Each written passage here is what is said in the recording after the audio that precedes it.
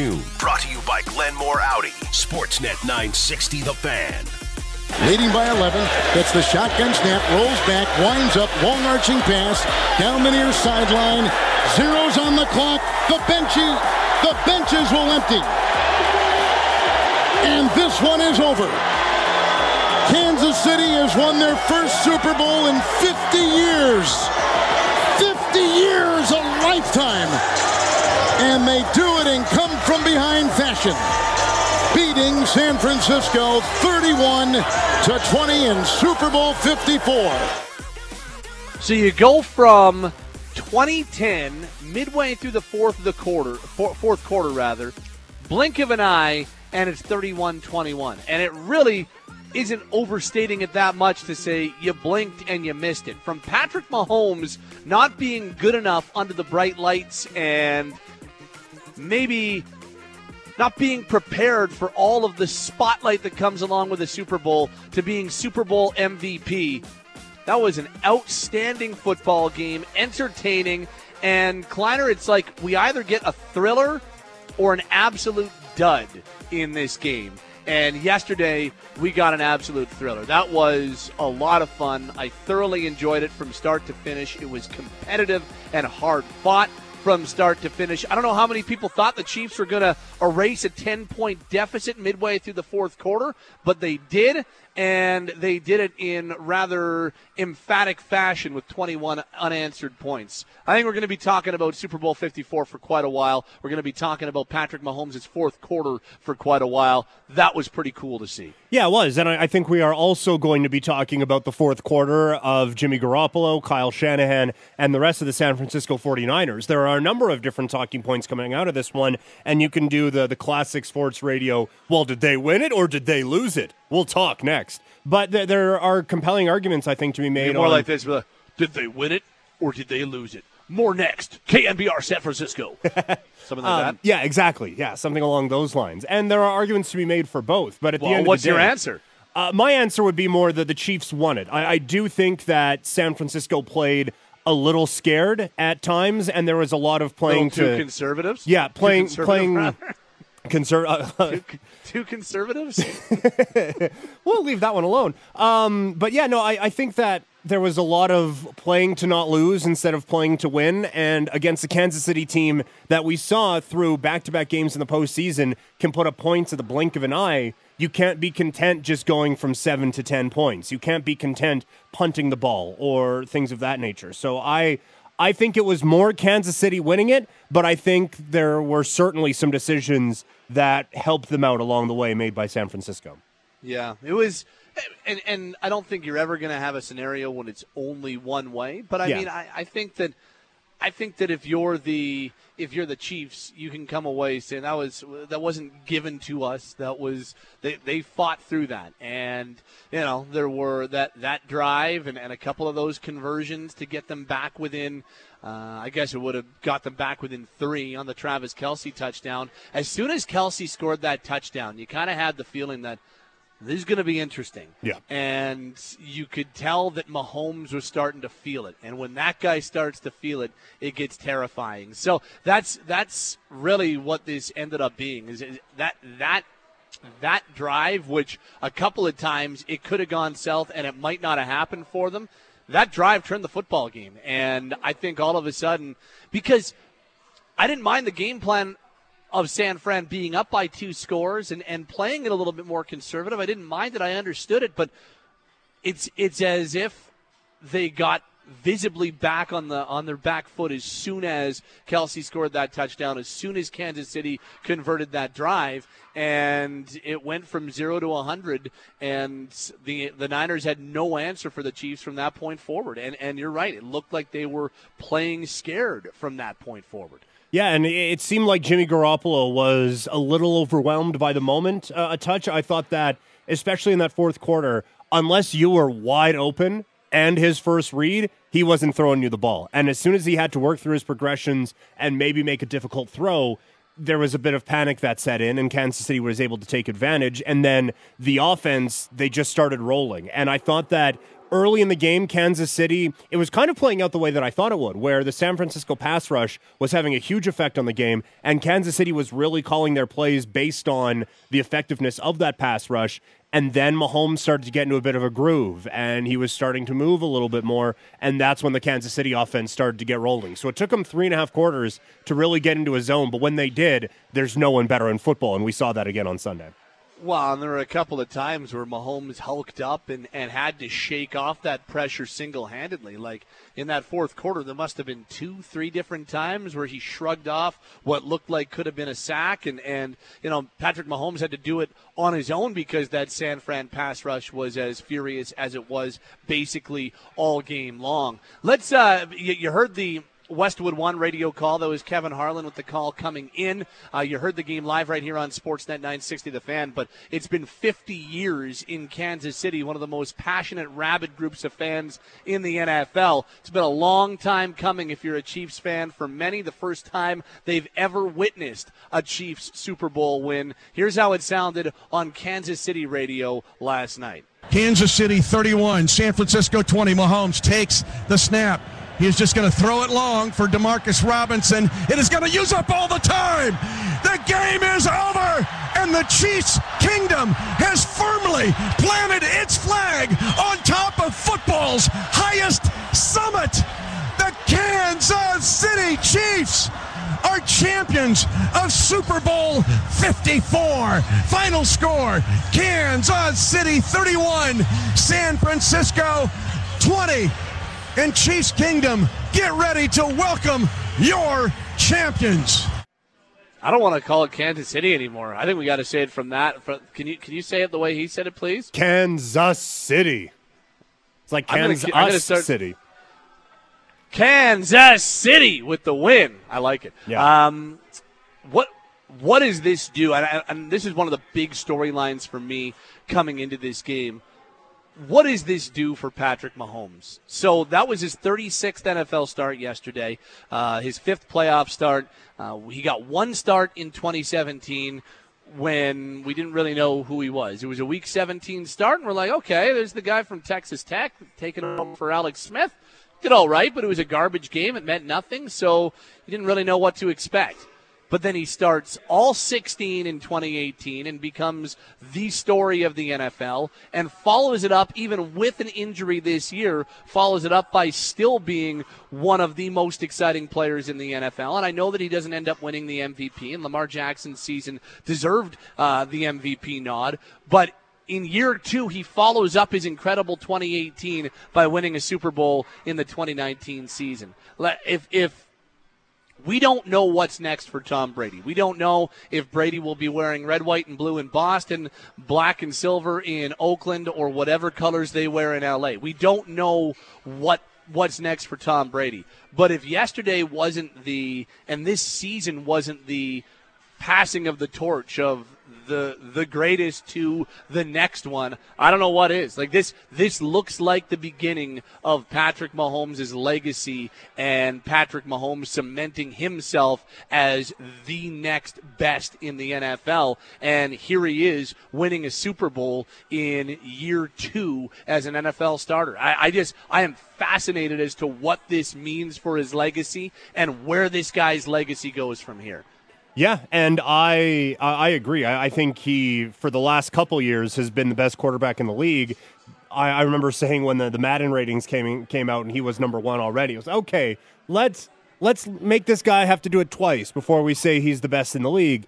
Well, now we can say he's the best in the league. He can make all the throws. He's mobile. He's kind of the perfect mix of being able to run, but not just being a running quarterback, if that makes sense. Like, if you have to force him into being a pocket passer, he's more than capable of doing that. I thought he showed a couple butterflies early on in that game, especially that first drive. There were a couple throws that he just flat out missed, but after that, he was back to being Patrick Mahomes, and a very, very solid outing for him. And now you're starting to see that new wave of quarterback. We've had the old guard for a while with Brady and Breeze and Roethlisberger and Rivers, and there's a bit of a bridge there with Russell Wilson, and I mean, basically that's it. And now you have the younger quarterbacks with guys like Mahomes and Lamar Jackson. And, I mean, we saw Josh Allen have a good first half of playoff football anyway. There are a few young, exciting... Kyler Murray's another one, and a couple more in this draft to come as well. This is a pretty fun, exciting time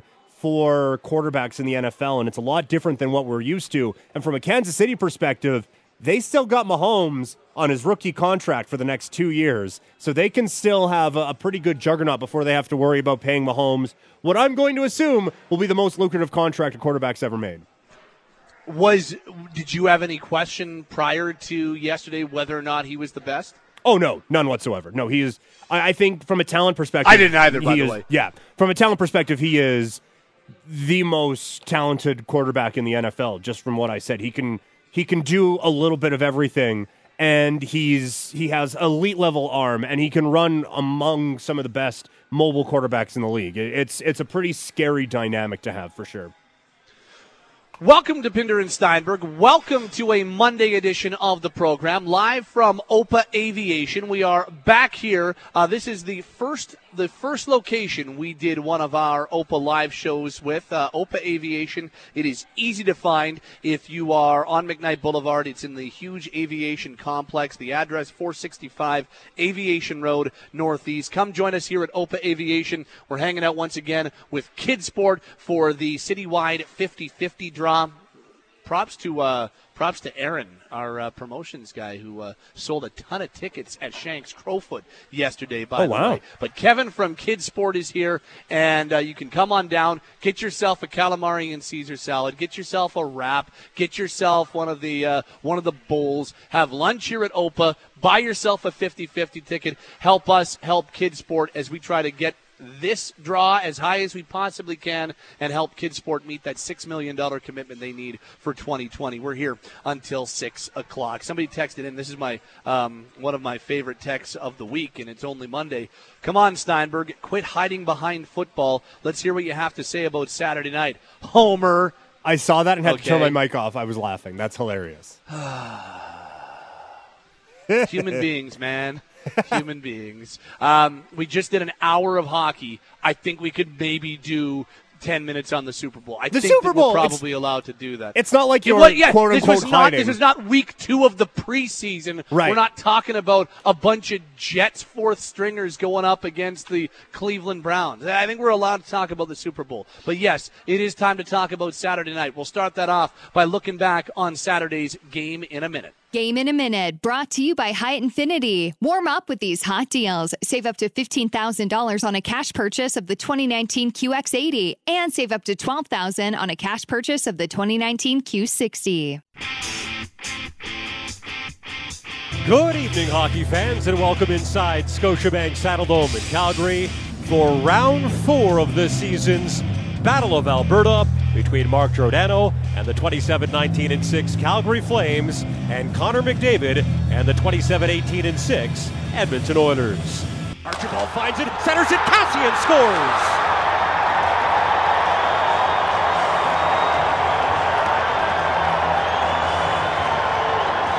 What a start for the visiting Oilers. Middle ahead to Robinson.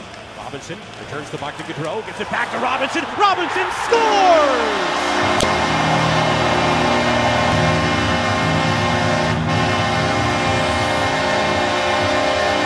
Buddy Robinson gets his first goal as a Flame. It is 2-1. David will pick it up and skate in and shoot, and he scores!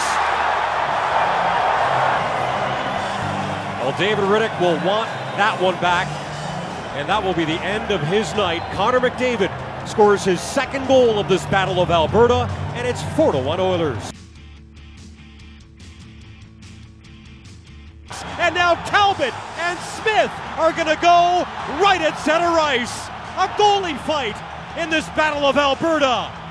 Smith and Talbot exchanging rights. Smith, some good rights to the head of Talbot, and now he takes him down. A line brawl here at Scotiabank Saddledome. And if you were wondering if the battle is back in the Battle of Alberta, wonder no more. One-on-one with David Riddick. Comes in wide right, cuts to the middle. Haas shoots and scores. In a game that literally has had everything, Gaetan Haas scores on a penalty shot, and they lead the Flames 8-3 in this Battle of Alberta. I think it's just time to send these two teams to the shower, and that's exactly what they're going to do. They wind down the clock here at Scotiabank Saddledome. Well, it wasn't as close a contest as we hoped that it would be, but it was a battle. This Battle of Alberta between Calgary and Edmonton tonight. The Oilers got off to a great start, never trailed here at Scotiabank Saddledome this evening. They score 8. The Flames only get 3. So 11 goals, a line brawl, and a goalie fight later, Edmonton finally beats Calgary in this season's Battle of Alberta. The final score, the Oilers 8 and the Flames 3. Your game in a minute from Saturday night, and I think head coach Jeff Ward summed it up pretty well. I mean, everybody saw the same thing. They were good and we weren't, so what can we control? That's how we prepare to play again. Lessons we take out of this, we got to be way more competitive. I thought some of our guys were. I thought as a team, overall, we could have been more competitive. So, yeah. So we've got 4 games. So, yeah, there you go. We've got 4 games in the book so far in this year's Battle of Alberta. We've had 2 lopsided ones. The first one, the Oilers were junk and the Flames were really good. The fourth one, vice versa. The Oilers were really good and the Flames were junk. And we've had 2 really close affairs that could have gone either way. That's been the 4-game series to this point. 1 more game still to come on April 4th, game 82 for both teams. But from a Flames perspective on Saturday night, one of their worst performances of the season, no doubt about it. You take a look at some of those LA games were pretty bad. A couple of those Vegas games were really bad, but considering the site of the game, the Scotiabank Saddledome, considering the opponent, the Edmonton Oilers, and considering what had happened in the last 2 games between these two teams, to take a pounding in the teeth like the Flames did on Saturday, that's going to be tough to swallow. Sure did seem like it was tough to swallow at practice today, Klein. That was one of the more spirited practices I can remember. There were a ton of battle drills. Jeff Ward, the head coach, was fired up.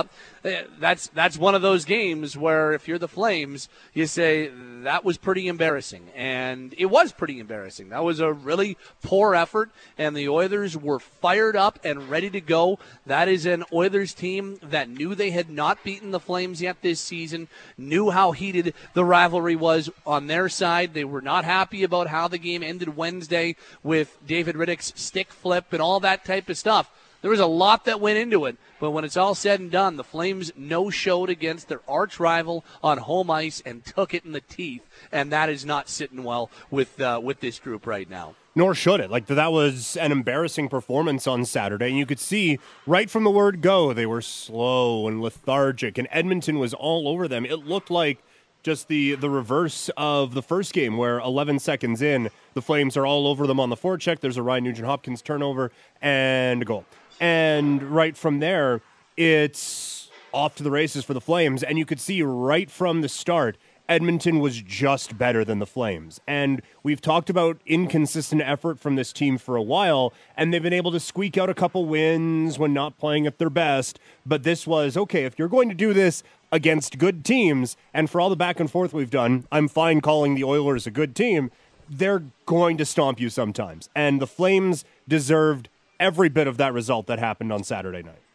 Yep. And look, it's 1 game, it's 2 points, it's not the end of the world. I understand that, but you also understand, and you know what? You also hope that doesn't go over very well, and you hope that is going to leave a very sour taste in this team's mouth. That was a really pitiful performance, and it gave us all of the fireworks we were hoping for. More on those in a second. But you hope that the Flames come out of that game with the same type of feel like this is rock bottom. We can't let this happen again. We can't be unprepared again in an emotional big spot like that, because if the other team is, then something like what we saw on Saturday can very easily happen. So there is good news, Klein. This rivalry is back. These two teams despise one another. I can't remember 3 games against the same team the Flames have been in where things have boiled over like they did in all 3 of them. They boiled over on January 11th. It was heated in Edmonton on January 29th. And then they gave us what we were looking for. And more importantly, they gave you what you were looking for, Mr. Klein. They gave us the goalie fight. And we got Mike Smith v. Cam Talbot at center ice. And that place was electric on Saturday night. When even though it was 6-3 at the time, and the Flames had just played one of their worst periods, if not their worst period of the season, when that started to go down, it was electric at the Scotiabank Saddledome. You had Talbot lose his cool in his crease. You had him going after Gagne, then chase on. Then you had Darnell Nurse basically say, have you seen the picture of Nurse pointing at center ice saying, Smith is down there? Yeah, Nurse Talbot is my said, favorite player now. Nurses, yeah. As opposed to Kachuk, who ruined your goalie fight. Exactly. Nurse facilitated it. And then Talbot sees Smith. Smith had already undone his equipment. He was just waiting. And next thing you know, bam, here we go. It was a quick one, but punches were thrown in a goalie fight. Yeah. And it was, Kleiner, have you ever seen me stand up in the press box? I have not, no. I did there. As soon as that happened, I stood up and I was leaned right over just because I was like, I can't believe that we're seeing this. Yeah. It was unbelievable. It was the fireworks were ridiculous and the building was on fire. It was awesome. There was a part of me that was upset that I wasn't watching, that I wasn't at the Dome working the game. But then when all that happened, I kind of flipped on that, because had I been working that game, I would have already been down by the locker room getting ready for a second intermission walk-off, and I would have missed all of that, and it would have absolutely broken my heart. And quite frankly, I don't know if I ever would have forgave you for it. So I'm happy. I'm happy I wasn't there in a sense, so I was able to see it. But I wasn't actually watching the game live. I was recording it so I could watch it later. And then our group chat just erupts with, goalie fight! Goalie fight! It's a goalie fight! And I jumped over the table, grabbed the remote, put it on, okay, what am I missing? And it was more one goalie punching the other, but I got what I wanted. Beggars can't be choosers. It was a goalie fight, and I was so happy. Oh, it was beautiful. Yep. It was pretty cool. And I mean, it was happening all the while Ethan Bear and Matthew Tkachuk were locked up in a fight. That was Ethan Bear's first NHL fight, and he went toe-to-toe with Tkachuk. And you know, that was the crescendo. There wasn't a whole lot in the third period. I think both teams were just like, okay, let's not have anybody get hurt. No more ejections. The Oilers are going to win this game. Let's just end it as relatively harmlessly as we can. They played out the string in the final 20. The Oilers scored a couple more times. But when it was all said and done, yeah, it's an 8-3 win for the Oilers over the Flames. But boy, was that a lot of fun. I said it going into the game on January 29th. I don't care if this is a dud. I don't care if this doesn't live up to the hype.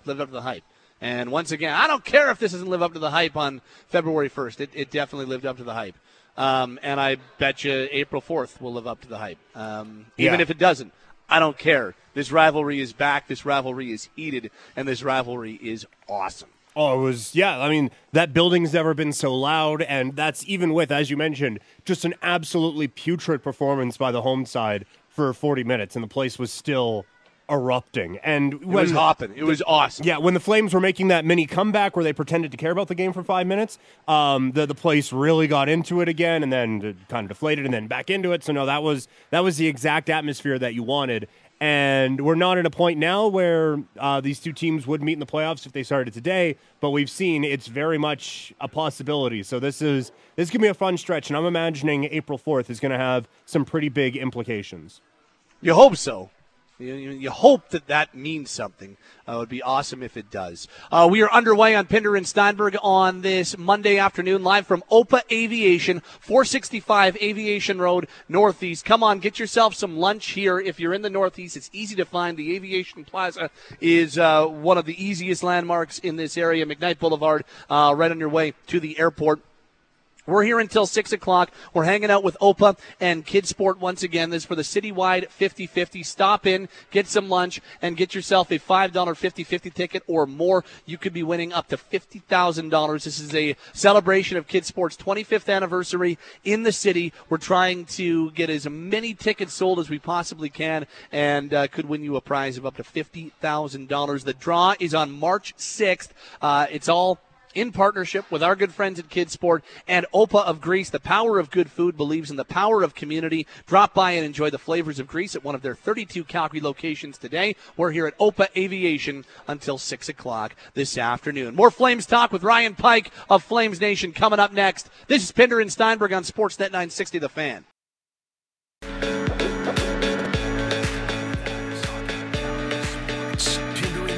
Pinder and Steinberg continues. Brought to you by Glenmore Audi on Sportsnet 960 The Fan. Still trying to make sense of what we saw Saturday night at the Scotiabank Saddledome. 8-3 loss for the Flames to the Edmonton Oilers, including another melee, a line brawl, and a goalie fight. Welcome back. It's Pat Steinberg from OPA Aviation, and now our good buddy Ryan Pike from FlamesNation.ca, who joins us Mondays on the program. Mr. Pike, are you still buzzing from Saturday night as well? Yeah, I'm still trying to, there's been goalie fights are so few and far between now that when you see a good goalie fight, it takes you a couple of days to sort of get over it, right? Yeah, they're the best. and it had been more than 6 years since we had seen our last goalie fight, and it just happened to be the one that broke through was one that was at the Scotiabank Saddledome. It was certainly pretty cool to be a part of. What did you make overall of Saturday night? Calgary's effort, how it all came to be, and obviously what happened when the fireworks boiled over. I know, I mentioned this on Twitter after the first period, but I think that whole game was sort of the 2019-2020 Flames encapsulated in a single 60 minutes of hockey. On one hand, you have some really smart play by Johnny Gaudreau and Buddy Robinson on a nice goal. They had some other nice offensive plays. I know Andrew Mangiapane made a really nice play to Matthew Tkachuk on Tkachuk's goal. I mean, the goals they scored, the 3 goals they scored were clever, smart, good hockey plays. And they showed some flashes of brilliance in the offensive zone. Unfortunately, it was not a brilliant show in the defensive zone. At times, it resembled more of a horror show to the point where, when we were talking to Jeff Ward after the game, I asked him rather succinctly, I'm like, do you feel like you guys did what you need to do to make life easy on your goaltender? And his answer was a very blunt, no, not at all. So I can't say I disagree with him. Defensively, they were really shoddy, and it really undid a lot of really good things they did in the offensive zone. Rivalry's back, though. That's got to be the best part about all of this, is that these two teams despise one another, and they play once more and maybe multiple times more this season. Yeah, and I think Kyler Yamamoto, who scored a really nice goal in the first period, he had a good point when he was talking to Scott Oak after the game. He was asked what he learned about the rivalry, and his summation was pretty succinct. We hate each other. And we haven't had that kind of level of venom in the rivalry for years because, to be honest, the rivalry didn't really matter that much in the standings or on the ice to either team. It was just sort of, 4 to 6 games you had to get through on your way to something different. Or, half the time, let's be honest, with both these teams on the way to the golf course. So now the fact that, we're going to come up to a game on April 4th at the Saddledome that's probably going to determine either home ice in the playoffs or who gets in and who doesn't, or it's going to be a pretty, a game of a good amount of magnitude for both sides, and I think that's going to make the rivalry even bigger. Oh, we're all sort of, I think we were all sort of joking about this after the game in the media lounge. Can you imagine 7 games that are anything close to the level of intensity you've gotten from the last 3? That would be fabulous, and I think the fans would love it. Yep, and I don't know if I'd be able to handle it it's all about me. I'm the only one that matters. I don't know if I'd be able to handle it, so I don't think they should do it because I'm the only one that matters. It would be unbelievable, even if it would be an absolute circus. Yeah, we'll have a 7-game circus and then winner against Vancouver. That also would be a bit of a circus. So if everything goes well for those 3 Western Canadian teams, it'd be really cool to sort of see, the West well represented in the Pacific Division playoffs because, you and I both know, and, you talk to Jonathan Davis about this every week, the Pacific Division has been dominated by the California teams for the better part of the last decade, and it seems like it's about to swing the other way. What's this rivalry like on the nations, Oilers Nation and Flames Nation? So far, fairly cordial, but we'll see as the season bears on. I think it was, I think there was some tension when the Flames were up 3-0 in the season series, and I think the fact that you had a game like last Saturday night was sort of a nice way to let some tensions loose because you had a goalie fight, you had Tkachuk fight, you had Buddy Robinson fight, you had McDavid and Draisaitl look like McDavid and Draisaitl, and so now Oilers fans are probably thinking the Flames don't have their number completely, so they might have some daylight in the season series. And from a Flames perspective, you look at that and go, wow, that's at least they still got 1 3 out of 4, right? Yeah. With Ryan Pike from FlamesNation.ca joins us on Mondays. Let's leave that game on Saturday, get into what else is relevant Flames-wise right now, and I think a lot of people are very interested in what this team ends up doing prior to the trade deadline a little bit later on this month. What's your feel on the trade deadline? What do the Flames need to do? What should the Flames do? How are you feeling about deadline 2020?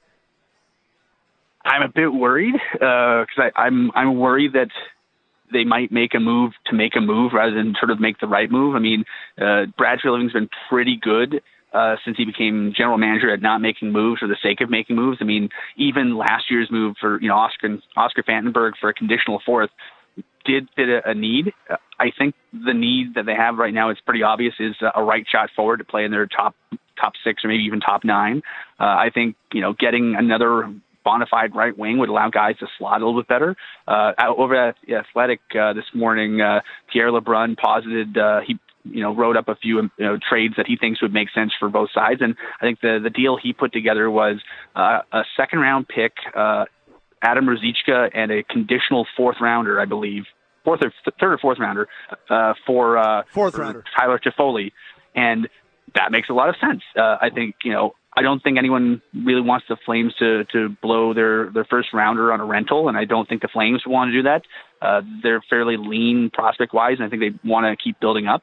At the same time, Adam Ruzicka is a pretty good guy who might be a bit lost in the shuffle in Stockton, and if you're someone like the LA Kings who have seen a lot of the Stockton Heat, you might see him and go, he's got good size, he's a center, he's got some upside to his game. That wouldn't be a terrible gamble, and I think the Flames have enough depth in sort of the mid-level of their prospect base so they can afford to give that up, and you're only giving up a second. So I think that would I think suit a lot of needs, but I'm just curious if they try to do anything more than that, in terms of maybe trying to find a different mix for their bottom 6 in terms of, what do they do with Toby Reeder? What do they do with Mark Jankowski? I think it's a little bit telling that Austin Czarnik isn't here and Buddy Robinson is. So maybe they're trying to build up Austin Czarnik's value for a potential trade. Or, let's be honest, he just got into Stockton. Maybe they want to let him have a bit more time before the trade deadline to get his legs under him. So I think they need a right shot forward because right now they have a lot of guys playing their off wing, and it's just in terms of their slotting. I think they have a couple guys playing a bit over their skis, and I think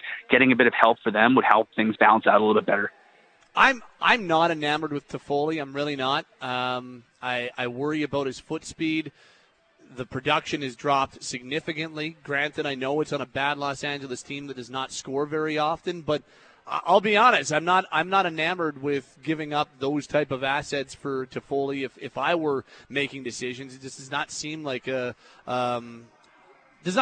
guy that's really going to make a significant impact and turn this team from being one of the most infuriatingly inconsistent groups in the NHL to now all of a sudden being where they want to be. Yes, he would make them deeper. I'm not trying to say he wouldn't. I don't know, is Toffoli the guy at the top of your list? I wouldn't think so, but honestly, I don't know if there is a magic bullet to the top of the list. Even if they had gone out and gotten Taylor Hall with the trade they had kicking around, and by the sounds of it, they were really close on getting Taylor Hall.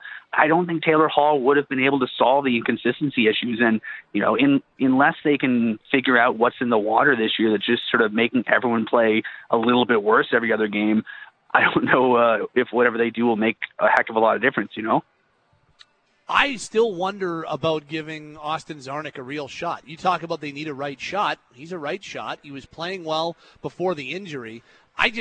Before they go out and make a deal for a rental or something like that, I feel like it makes sense to give Czarnik another run and see what you can get from him. Yeah, you've still got 3 weeks or so until the trade deadline. Why wouldn't you give Czarnik a run? Can they afford to, though? I mean, with the playoff picture so tight, I mean, as of this morning, I think they're in the last wild card spot and a point up on the teams chasing them.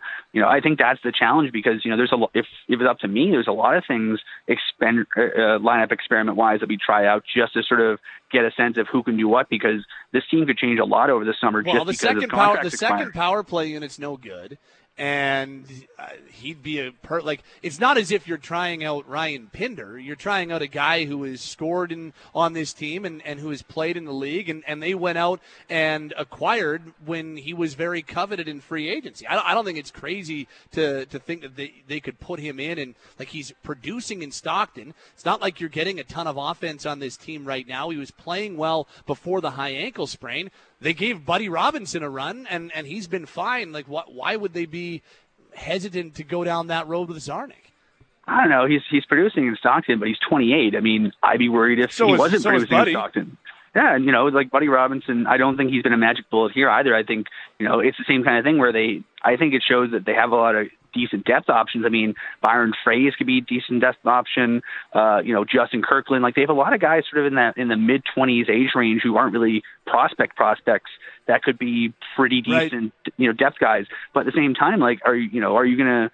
Do they have the ability to sort of say, for example, you swap out Robinson for Czarnik for a week, would that be appreciably better or be about the same? I mean, I don't know if, putting anyone on the right side of Gaudreau and Monahan is going to fix what hasn't been working for them this year. So right. It gives them a different look, but I don't know if it solves anything. Final thought, and that's on the blue line, and you unearthed some pretty interesting information. Pinder and I were talking last week about the left-right split, and if this guy goes, what do you do? Oliver Shillington has struggled the last little while. 2 of the last 3 games, he's really been rough. But you unearthed some pretty interesting information that as much as we view him as a left-shot defenseman right now, that's not necessarily the case, right?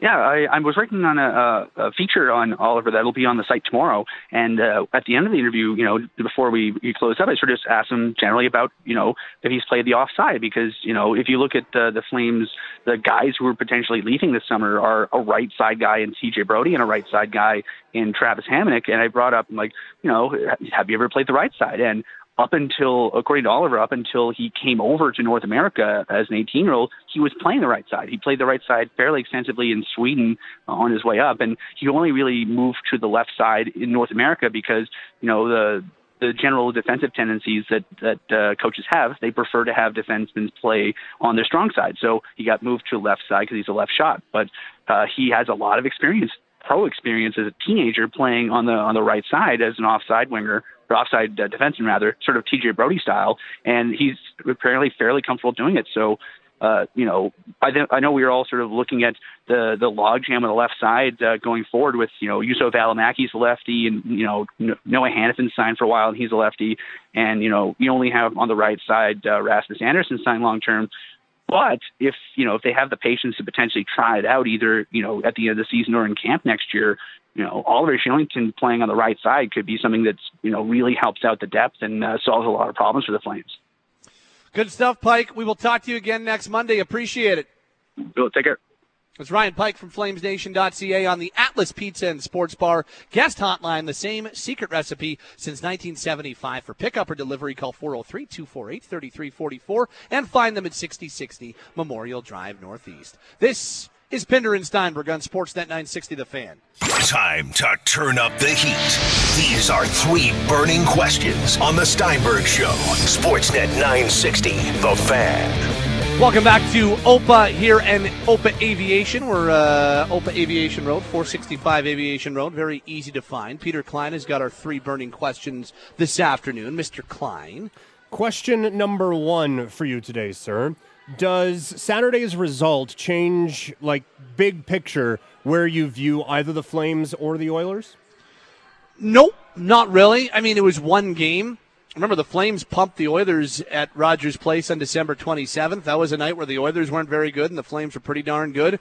Vice versa. Flames were not very good on Saturday. The Oilers came to play. I've never seen Leon Draisaitl look as possessed as he was in a game against the Flames. Draisaitl was absolutely dominant. I think any of the conversations about Draisaitl can't drive his own line are no longer valid. That guy was absolutely dominant, centering a line with Nugent Hopkins and Yamamoto, and McDavid centers the other line. Like, that was a really good performance from the Oilers. Mm-hmm. So, no, it doesn't change much at all for me, because all along I felt like these two teams are closer than we gave them credit for being at the beginning of the season. The Oilers have definitely surprised most, and we all know the Flames have disappointed. There's not much separating these two teams right now. You know, we've got 2 blowout wins and 2 games that could have gone either way that just happened to be won by the Flames. You know, like, are the Flames a little deeper on paper? I guess you can make that argument, but they don't have Draisaitl and they don't have McDavid, and guys that elite make an enormous difference. So, no, I still think these two teams are very close. I think it would be a long, hard-fought 6-7 game playoff series if they met. So, no, not much changes at all for me in terms of how I view these groups. Now, in that game, we saw both goalies in varying degrees of, I guess, lack of success. Which one would you go with Tuesday against the Sharks? Oh, boy. All the tough Probably Talbot. I hadn't even thought about that. I would probably go Talbot, mainly because I thought he was so good coming in relief of Riddick. Like, had Talbot not been as dialed in as he was once Riddick was pulled, that game could have been 10-3 or 10-1 at the time. Like, he was so good. The Oilers were the Flames got within 4-3 in the second period. They didn't deserve to be within a sniff of that game. That second period was so bad. The only reason Calgary was able to get within 1 was because of a couple of iffy Mike Smith goals and Cam Talbot standing on his head. So I think I'd probably go to Talbot.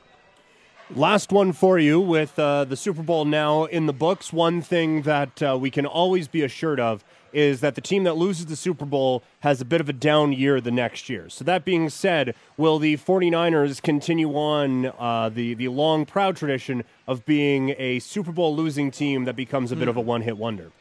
I don't think so. You know, this group has got a really impressive defensive front. I mean, we talked all about going into this game. You know, there was a lot made of the 5 former first-round picks on that D-line and how well. Look, even though they lost the game, they had Patrick Mahomes running for his life all game long. It just so happens that Mahomes is a man-child and was able to, he's half man, half machine. Like, he was able to push guys off of him and you know, be stronger than a lot of guys when they were close to pulling him down. I don't think San Fran is poised for a letdown at all. I mean, are they going to be the no questions asked dominant team in the NFC? Maybe not, but that to me looks like a 2-horse race in the NFC West once again between the Seahawks and the Niners. I think San Fran's a playoff team once again. I don't think defensively they go from being elite to also Rams. They're going to be an outstanding defense once again. I don't see them taking a big step back. What about you?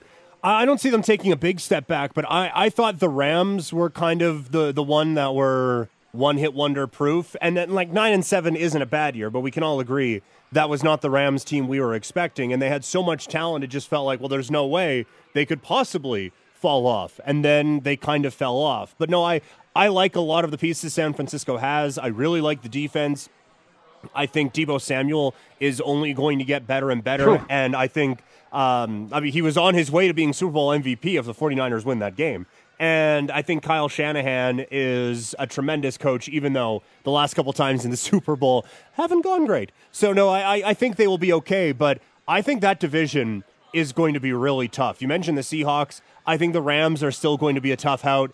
And I don't think Arizona is going to be a bad team for that much longer, with Kyler Murray taking a few more steps and the coach Bruce Arians having his hands on that offense for another year. So I think it's going to be a bit of a tougher road for them moving forward, just because this is going to be one of the tighter divisions in football, I think.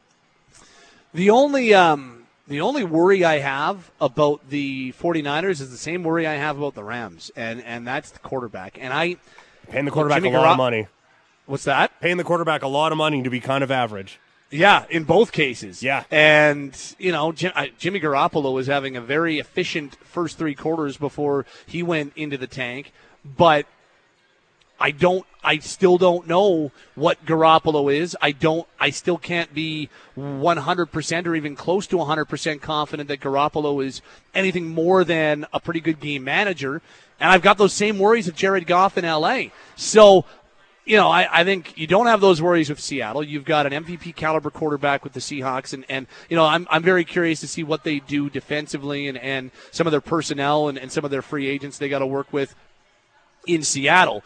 But that Niners defense, I still think is going to be one of the best in the NFL next year, and as such, I think they'll be a playoff team.